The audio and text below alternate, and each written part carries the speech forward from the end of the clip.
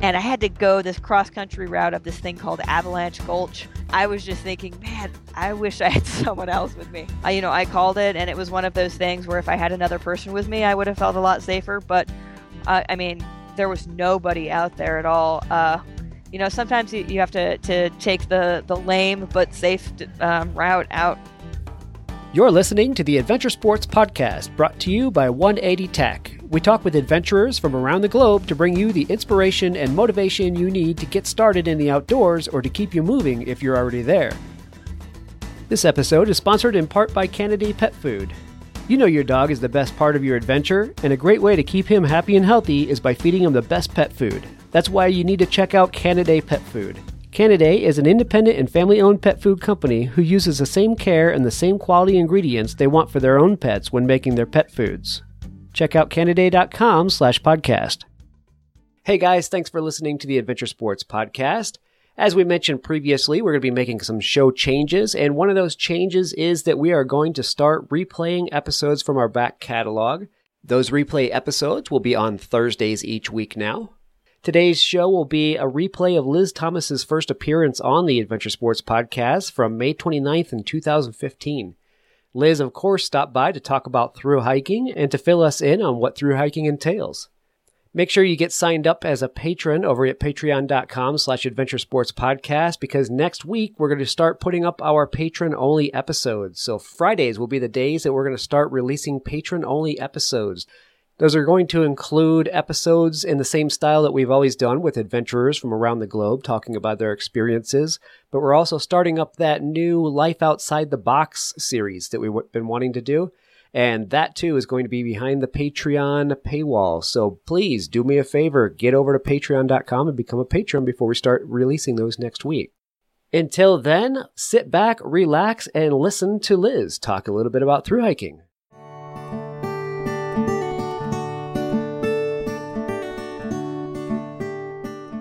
Today we have Liz Thomas. Liz Thomas is a renowned thru hiker. She's known for being the female record holder for fastest unsupported thru hike of the Appalachian Trail. I believe that record still stands. Is that correct, Liz? It does still stand. It was set back in 2011. And you also are known for having the Triple Crown. So tell us a little bit about what the Triple Crown means in thru hiking. So the Triple Crown in thru hiking is awarded to hikers who have hiked the Appalachian Trail, the Pacific Crest Trail, and the Continental Divide Trail. So 8,000 miles of hiking on the premier hiking long-distance trails in the United States. And currently, I think I still think this stands true. There are more people who have been in space than have completed the Triple Crown. No kidding. I think that's still true. That's great. I have not heard that. That's cool. I think there are more people who have climbed Everest in one day. It was some day in May of 2008, maybe, on one day on Mount Everest and have completed the Triple Crown. Wow, that's awesome. Well, good for you. I mean, you have a lot of miles under your feet. I was reading up more about you. And just to mention, the first time I heard about you, Snorkel, was on the Trail Show podcast. And I just wanted to kind of give a shout out to those guys. They do a fun show. I like listening to them. Been listening to them for a little while now. And the first time I heard about Snorkel was on the Trail Show. So I would say if you haven't discovered the Trail Show, go find them. They're a hoot to listen to. But that brings up my next question. The name Snorkel, that's your trail name, right? So how'd that come about? So that happened the first time I hiked the Appalachian Trail. I didn't really know what I was doing. In fact, I started the trail without a sleeping bag. Not really of choice. I thought I would make my own sleeping bag, and I had all the stuff to make it. I just kind of didn't finish it before I needed to go start the trail. So I was hoping my mom would kind of help finish sewing it. And so, we talked about it, and I said, hey, Mom, can you send it to the first resupply point, which is about 30 miles in? And my kind of backup plan before that was to just take the fleece blanket from Delta, the flight that I took out to Atlanta, and use that as a sleeping bag. And by the time I got 30 miles in, the package isn't there. My mom says, that sleeping bag isn't done and it's not coming to you. Go buy a sleeping bag. I got a really great sleeping bag. It was pretty expensive, and they said, it'll last 10 years. And I was thinking, okay, this is great.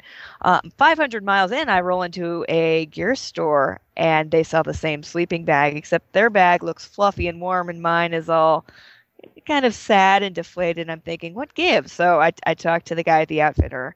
He said, well, do you stick your head in your sleeping bag? I was like, yeah, I got to keep my face warm. And he says, well, you need a snorkel to stick out the top. Your breath is condensing the down. And of course, growing up in the West, the air is so dry here that you can stick your head in your sleeping bag and it's going to evaporate. But on the East Coast, it's humid enough that just the moisture in your breath is enough to cause all those little down filaments to start condensing a little bit and preventing loft that keeps you warm. Wow, that's cool. That's actually a really good tip for those that don't know. And I wouldn't have known about that myself. Grew up on the East Coast, but never thought much about my camping equipment and about the down being condensed with my breath. But that's actually a great tip. Yeah, and the thing is too, when you're hiking day in, day out as a through hiker, you don't really get a great opportunity to dry your sleeping bag out. You might dry it out one day when you're in town. It's just going to happen again. So you keep getting this compounded day after day, and soon you've got a wet, pretty much useless sleeping bag. Yeah, that's funny. That's funny, especially when you're trying to set records for through hikes. So with that record, what does that mean? How fast did you do the Appalachian Trail? So I hiked it in 80 and a half days. I took 3 0 days, which is pretty rare for a record attempt. And so if you don't count in the zeros, it was about 28 miles a day. Wow. That's covering a lot of distance, especially on the trail. I mean, doing that on the pavement would be a great feat, much less on the Appalachian Trail. Yeah, the up and down on the Appalachian Trail, the elevation gain is kind of the thing that makes it tricky, as well as the weather. Raining, I mean, it's not uncommon to have a month of rain, which of course we've been having in Denver, so it's not Yeah, right. that special. But wet rocks, wet roots.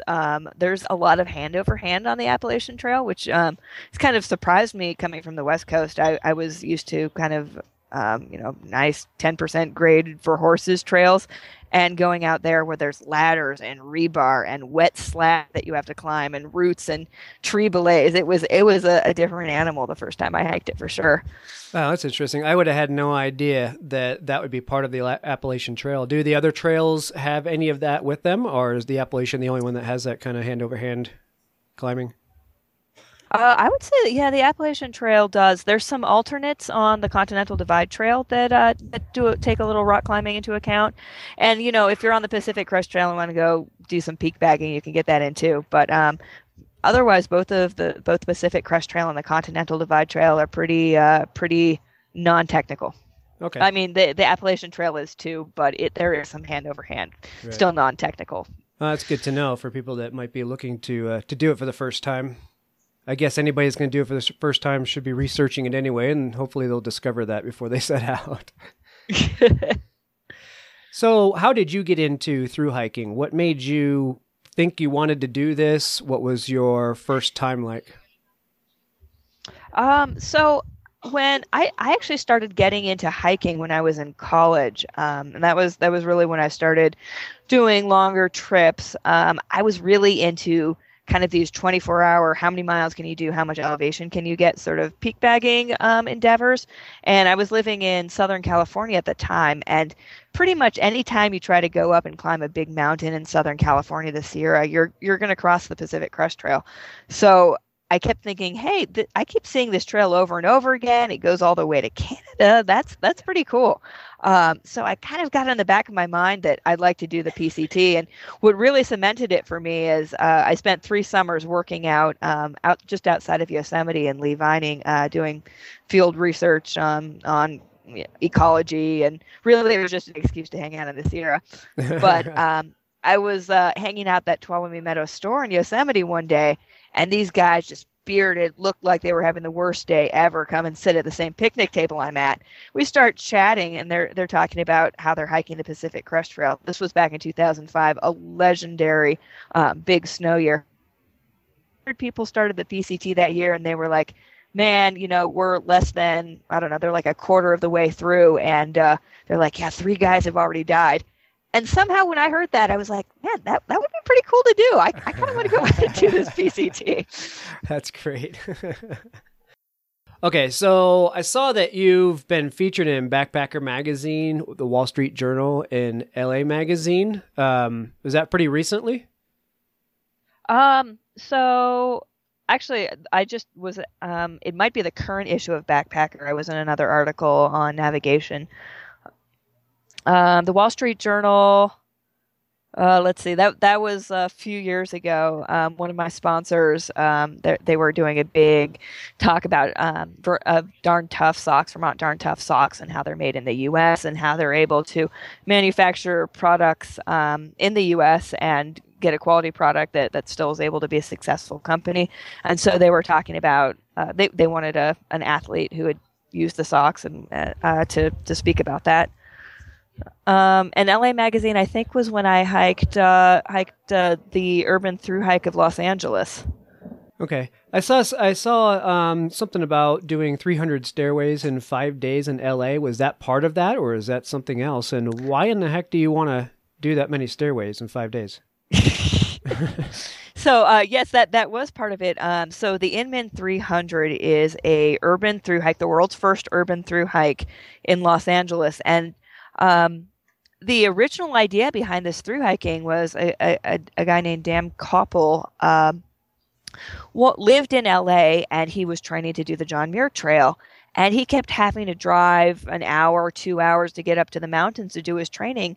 And he was thinking, I can walk 20 miles in town. There's a lot of hills, and there's actually stairs here that gain quite a bit of elevation.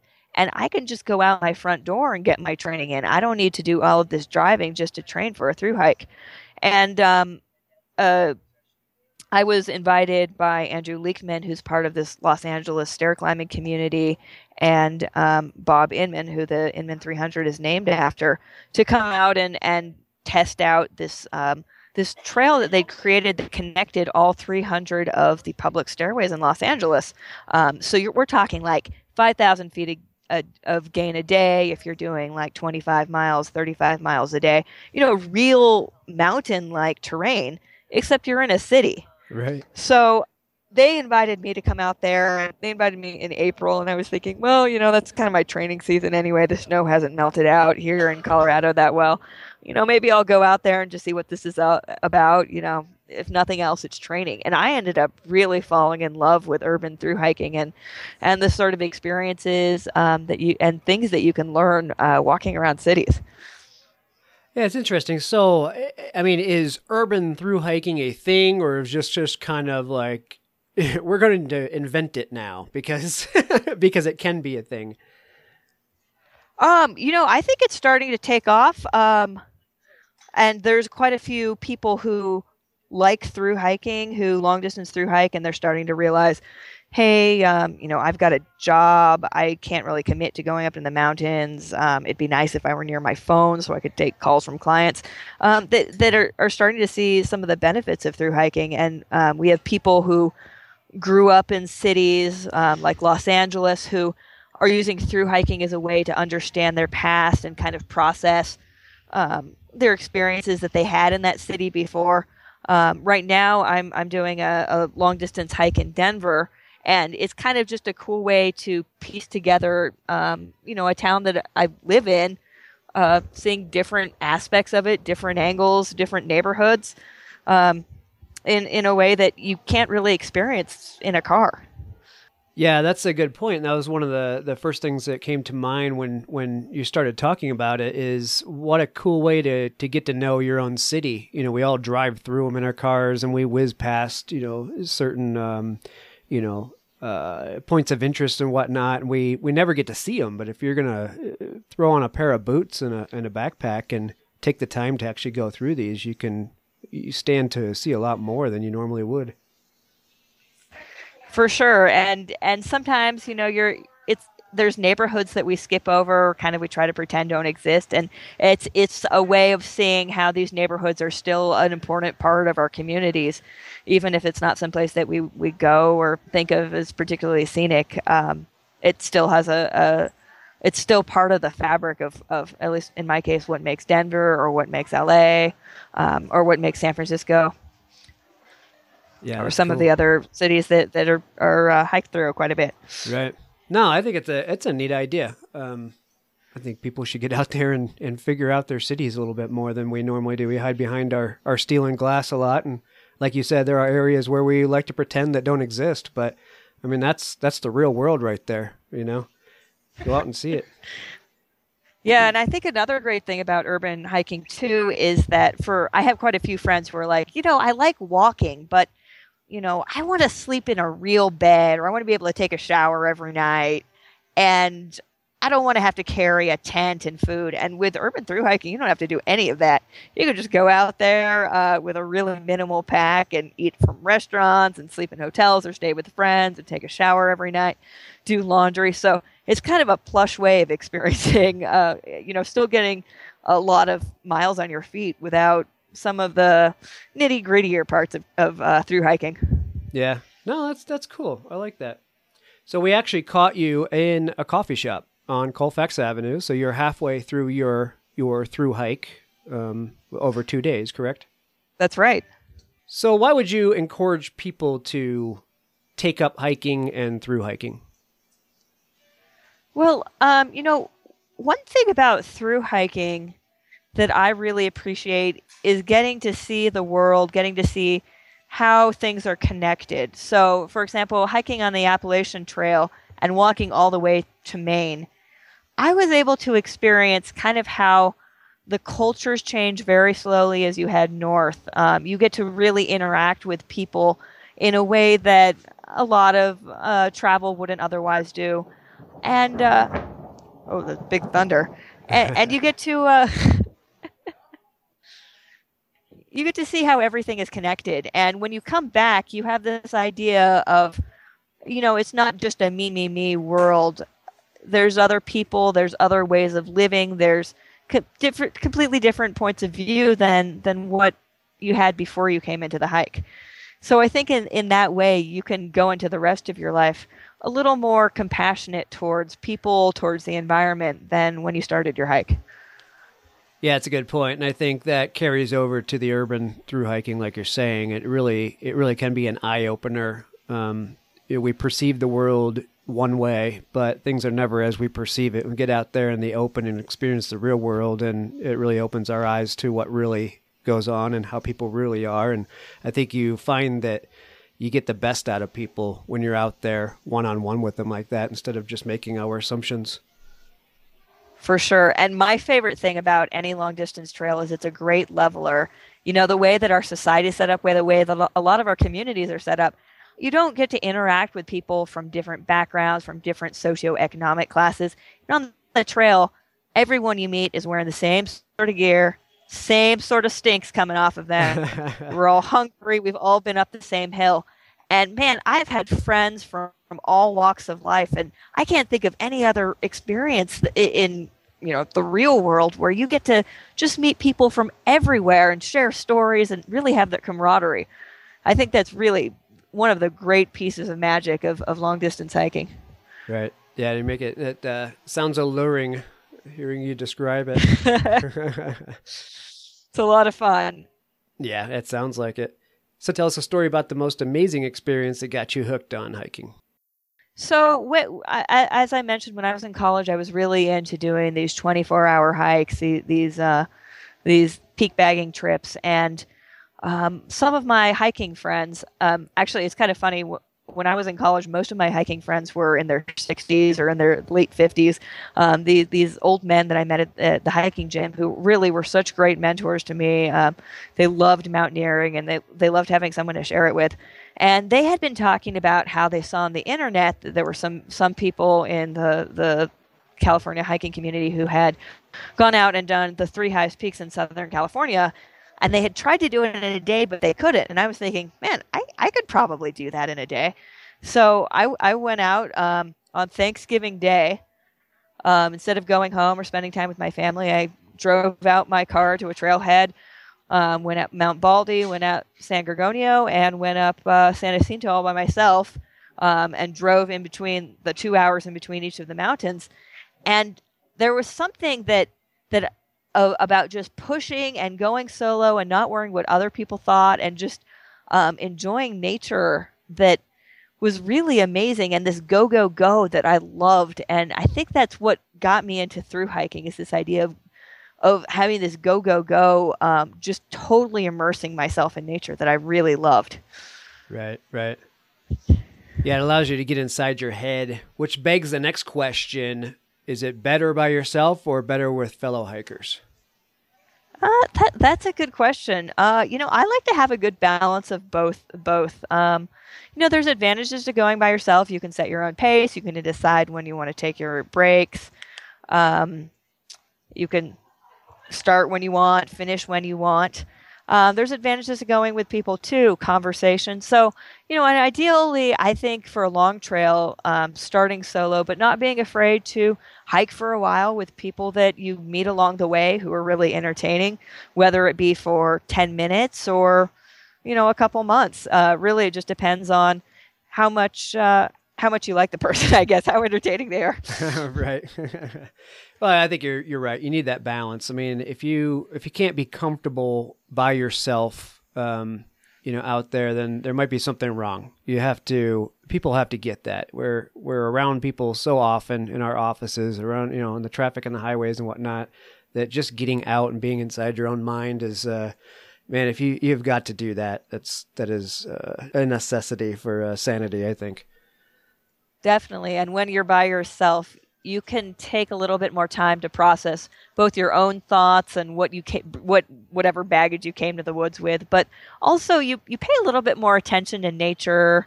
There's been so many times when I've been chatting with friends on the trail and we'll miss an intersection, or we'll pass over some famous spot that I was so wrapped up in the conversation I didn't even notice. Yeah, you get something on your list of things to see, get halfway through a through hike and miss it because you're sitting there chatting it up with your buddies, and it's kind of a bummer. You get miles past it and think, "Oh crap, I just wanted to see that." That's funny. Check out bikeparts.com for all your cycling gear. They have a wide selection of over 60,000 bike parts and accessories. You can find everything you need, including tires, chains, tools, frame bags, cycling apparel, and even complete bicycles. They've got established brands like Shimano, SRAM, and Campagnolo, as well as the latest and greatest products from brands like Wolftooth, Physic, Zip, and Raceface. Need suggestions or have a question about what fits your bike? Their knowledgeable staff will answer any questions and get you rolling as quickly as possible. If you're in the great state of Colorado, stop by their full-service bike shop, Peak Cycles in downtown Golden. Check out bikeparts.com. Dogs make the best partners for outdoor adventures. Good food keeps your dog happy and healthy for those big days. So feed your pets Canidae. Canidae is an independent and family-owned pet food company who uses the same care and the same quality ingredients they want for their own pets when making their pet foods. In keeping with their commitment to pets and their people, Canidae has taken the first steps at Canidae Farms to getting involved in growing the ingredients that they use. Go to Canidae.com/podcast to try Canidae for free by requesting a free sample, and you'll get other special offers too. That's CANIDAE.com/podcast. Again, that's Canidae.com/podcast. I imagine a part of hiking with others, brings some safety. At least it allows you to not have to worry about the safety a little bit. Is there a time when you were out there by yourself and you had one of those moments where you're just thinking, I kind of wish people were here with me now? Yeah, I was last year. I went out to hike the Trans-Adirondack route, which is this new 235-mile route that goes from the southern border of Adirondack Park to the northern border. It was put together by Eric Schlimmer and like one other person or one other group of people have done it, something like that. I went out to go do it, and I went. Last year on the East Coast was a really big snow year. Well, maybe not as big as this year, but it was really cold. And I went out at the end of April. That's pretty much the only time I could get out there. And there was still quite a bit of snow. And, the peaks out there are only 4,000 feet tall, but they're so far north, they keep snow quite a bit. And I had to go this cross-country route up this thing called Avalanche Gulch. And I was just thinking, man, I wish I had someone else with me. I ended up turning around, and I still have some miles left to do on that route. Just, I called it, and it was one of those things where if I had another person with me, I would have felt a lot safer. But when you're on a long trip and you're in some place without cell reception, there was nobody out there at all. Sometimes you have to take the lame but safe route out. No, I agree. You can't always take the risk. It doesn't need to be a risky sport, just an enjoyable one. You're wise to do that. So a lot of people listening are sitting there wishing they were in your shoes, because you obviously get a lot of time out there in the woods, hiking, being with yourself or being with close friends. First of all, good on you for making that happen. Not a lot of people get to do that. But how do you make it happen? They're also sitting there thinking, I got to go to work. I got to drive to work every day, and I get my weekends. I don't have the time to go do all this awesome thru hiking that Liz is talking about. So how do you make it happen? How do you balance having to live and pay bills and expenses, yet spend all this great time out in the wilderness? That's the big question that I think everyone who has the thru hiking bug is trying to come up with a really great answer. And the Trail Show actually did a whole episode where they talked to different people saying, how do you make it happen? You're out there a lot. So, I don't have a really great solution. For the last, I think I'm on my 9th season of thru hiking. It's whatever I can get in the winter.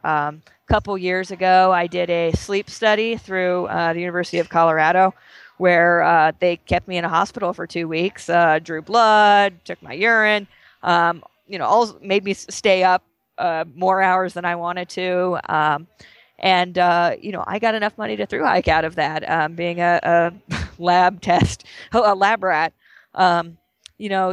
Right now what I'm doing is I'm doing independent contract work for environmental consulting, and the idea is that once I finish up whatever contract, I can go hiking. But this is my first year doing that, so we're going to see how that works out. Well, good. I hope that pans out. And I think, if you go into it when you're young and you keep a level head and don't get yourself buried in a lot of bills and debt, then you can set yourself up to take advantage of that. I'm kind of jealous. I listened to you guys. I've talked to a few of the thru hikers now, and every time I talk to one of you guys, I think, man, I want that 5 months. I want that 5 months to take off. I want to go do the Continental Divide Trail and not skimp, not just have to do a little section of it. But keep that up. It's awesome. I think a lot of people are wishing they were in your shoes for sure.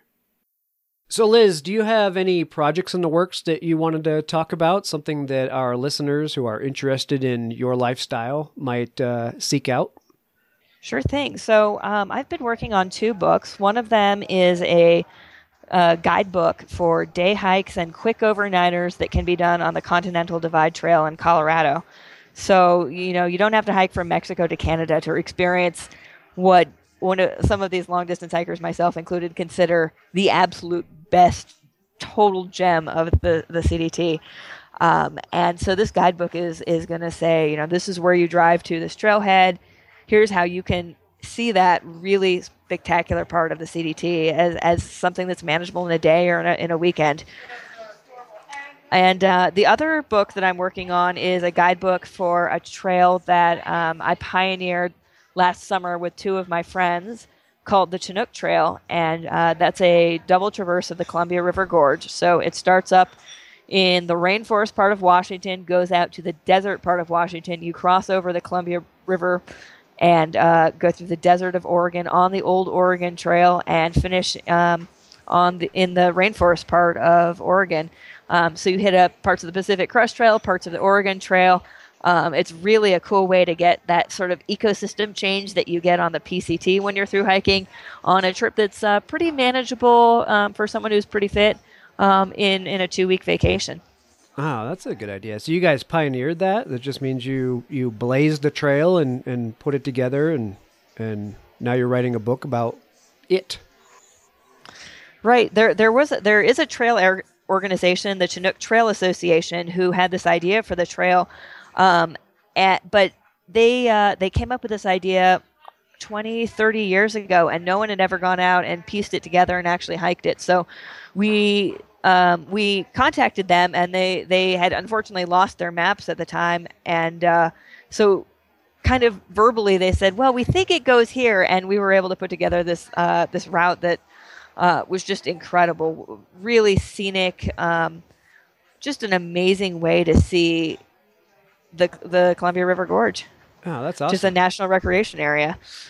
So how, distance-wise, how long is it? You said somebody could do it in 2 weeks if they're a frequent hiker.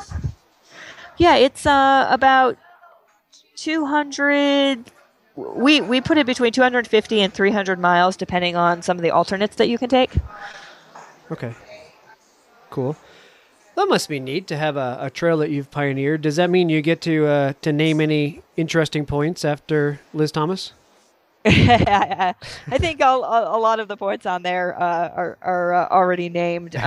Some of the areas are popular day hiking areas, and some of them people barely visit at all. But it's about the distance of the John Muir Trail. But you don't need a permit. You don't need a bear can. You don't have to worry about elevation. There's less elevation gain. It's just something you can really easily fly into the Portland airport, get a taxi out to the trailhead, and just go and do it. It sounds like a good trail to maybe start out on. If you're not ready to do the 5-month trip, maybe start out on that one and see how you like it first. Yeah, I think what it's some of the navigation might be a little bit tricky for someone who hasn't had a lot of orienteering experience. But if you're a Boy Scout and really want to see if you like through hiking, or if you're a through hiker who isn't sure if you want to go out and do something like the Continental Divide Trail, it's a great trail for that. And one of the other things that make it beautiful too is that there's a lot of bailout points. So if something were to happen, you can hop off the trail really easily and get into town. Or the other side of that is if your friends want to come visit you, it's super easy for them to come meet you for a day and bring you a bunch of food. Yeah, exactly. No, that sounds cool. So, and actually, I'm really intrigued about the Continental Divide Trail guidebook that you're writing. For, like I said, I don't have 5 months to go hike the Continental Divide Trail, but what I would want to know is, like you're writing the guidebook, where are the good points to go check out and just piece a few overnighters together. Really looking forward to that book. So, what's the timeline of these two books? So the timeline, I have to have the Continental Divide Trail book into the publisher October 1st, I think. So I want to say that's coming out in the spring of next year. So just in time for 2016 hiking that summer, I believe. There's so much snow up in the mountains right now in 2015. Who knows if you'll be able to get out there and hike it this year anyway. And the Chinook Trail, we're planning to self-publish through Amazon, and that doesn't have such a strict guideline because we're self-publishing and we don't have an editor, on our heels saying this needs to be done. But our hope is to get that done. Fall is really a great time to hike that trail. So if we could have that book ready for hikers in the fall, that would be ideal. Right. Okay. And have you done a crowdfunding campaign for either one of them? The Continental Divide Trail book is done through the Colorado Mountain Club Press. So I think they're dealing with the financials with that. I know that I'm not. And it's done in conjunction with the Continental Divide Trail Coalition. They're the main backer of that book. As far as the Chinook Trail, we have not thought of doing crowdfunding. We might have to go forth and do something like that. It's a good suggestion. Yeah, I think you have a lot of people. I know, particular to this podcast, some of the most downloaded shows are hiking, backpacking, through hiking. So, yeah, I would say if you want to do that, you would probably get pretty good backing for that. I think the trail sounds awesome. I would love to back it myself. So fire it up. We'll let people know about it. Yeah, thank you. And I do know there's a lot of interest in the Portland and Seattle area because it's so close. And also, we have some friends who are long distance hikers, but they also have real jobs, and it's something that is really easy to piece together over a couple of weekends. Just because there's of quite a few access points for the trail. So I think that's really appealing to not just through hikers or backpackers, but people who want to just day hike it. Okay, great. Well, this is a good time to let people know. If you want to follow Liz and watch and see when these books are coming out, she's on Facebook at, facebook.com/snorkelhikes, SNORKEL hikes, Twitter at EA Thomas, and her website is eathomas.com, and that's Thomas with an H. So check her out there. You're obviously very active on social media. In fact, I'm pretty jealous about your ability to get on social media and and do that. I for one, am terrible at social media and must get better. So good job. Thank you. It's always a learning process, and I'm almost thinking, man, I go through these spurts like today where I'm hiking, where I'm posting a lot, and it's something to aspire to, is get involved more on social media. Yeah, absolutely. So yeah, everybody go follow her there, and surely she'll be posting about when those books come out, and I'll be keeping an eye on them as well. And when it does, I'd actually like to have you back on the show and have you talk about the books so we can get some traction on them, because I think they're fantastic ideas. Oh, thank you so much. That's a good incentive to get on them. There you go. I'm glad to help. So how would you say through hiking is a benefit to society? I think it again ties in back to what through hiking can teach people who go out there and do it. And one of the things they can teach is what people who live in different environments and different communities are like. Hiking through some rural parts in Montana, people have very different ways of seeing the world than I did, but we were really able to connect over the most basic of things, food, shelter, and I would never have that experience if it weren't for through hiking. I'm frequently, whenever I hang out with my friends from high school,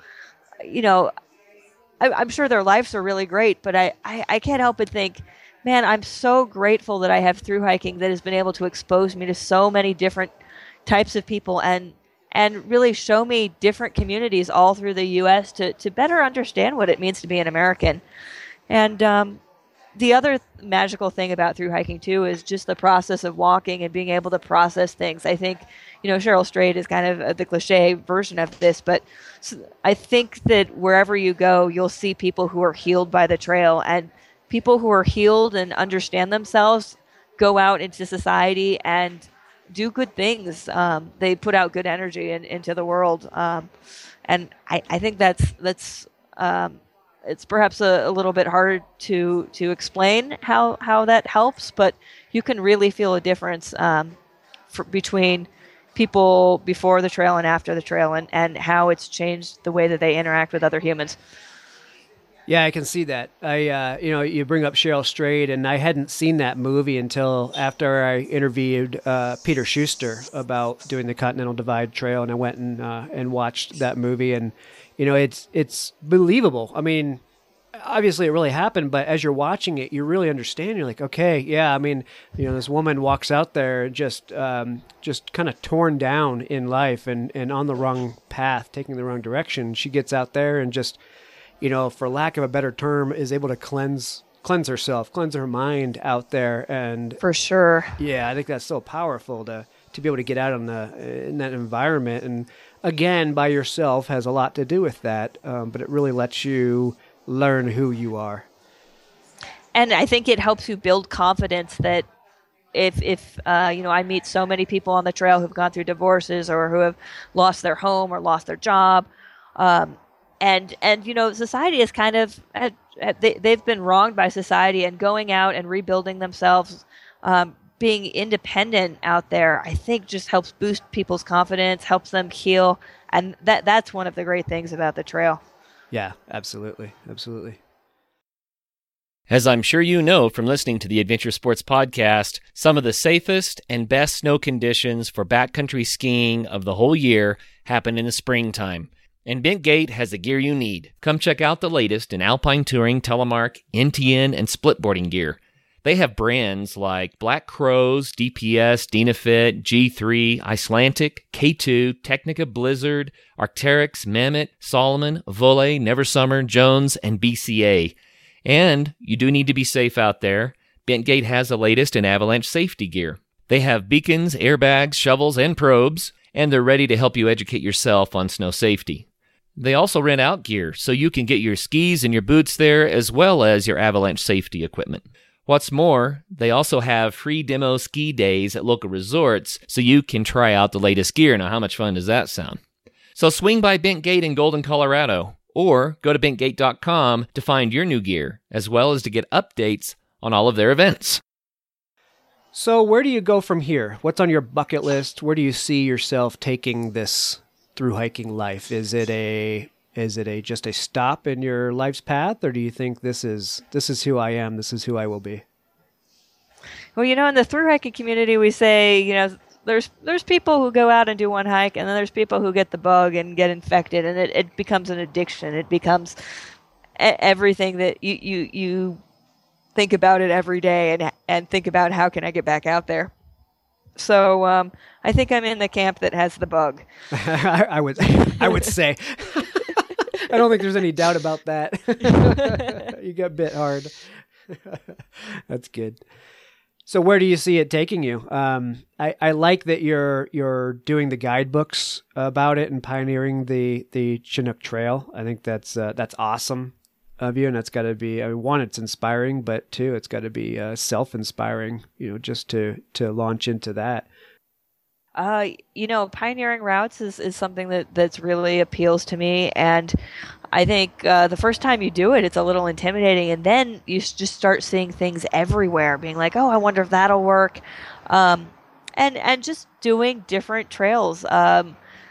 There's a lot of options with the urban thru hiking thing too. I think that's kind of helping me keep my sanity when I'm still working before I can go out for the summer.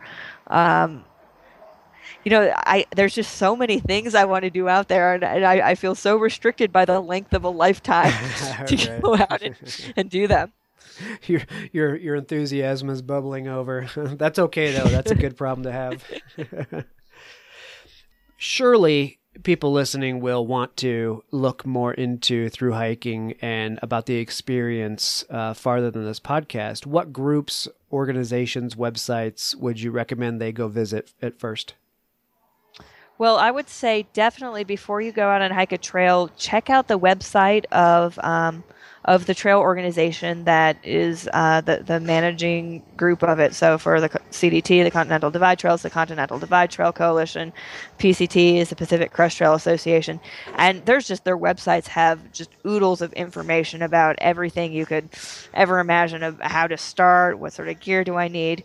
Trailjournals.com is kind of a blog conglomerate website where people who go out and hike trails will do their day-to-day blog, but it's a great way to just look up, hey, I can check out this trail, and you can get a lot of information that way.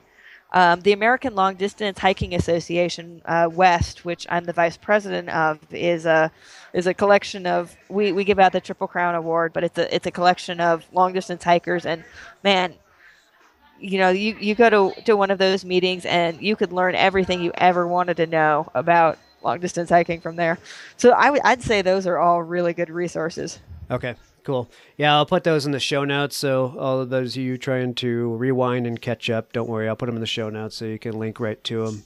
I have to give my personal appreciation for the Continental Divide Trail Coalition. We, as a company and as the podcast, have recently got involved with them, just helping do some fundraising and donating products. And every time we go down to one of their events, they're just really happy, jovial people. They're all just as enthusiastic as you about what they do and about the trail that they support. And not only the trail they support, but all of the trails that are out there. So it's such a cool thing. Find one of their meet nights, go down, hook up with these guys. They're just awesome to hang out with. Thanks, Travis. Well, we're looking forward to seeing some of the listeners there for sure. Well, I hope so. All right, before I let you go, I have to end with one more story. Hopefully you have one, and it's a funny story. A funny story from the trail. Okay, so on the Appalachian Trail, the halfway point of the trail is at Pine Grove Furnace State Park.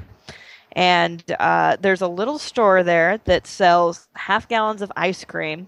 And if you eat all of the half gallon of ice cream, you get a little wooden spoon that says, I finished eating half a gallon of ice cream. So, of course, every thru hiker has to do that. And, man, I am a very big fan of ice cream. In fact, before I got the trail name Snorkel, I had thought about giving myself the trail name Vermonster after this Ben & Jerry's concoction that is like 20 scoops of ice cream, 4 brownies, 4 bananas, 4 scoops of nuts, 4 scoops of fudge. Nice. I think that might be it. I think they might put some waffle cones in there too. And I had split this concoction before with 7 of my friends. This is back before my thru hiking days, and I had pretty much almost finished it myself. Well, I mean, there were 6 other people, I guess. And this was before I was a thru hiker. I just love ice cream that much.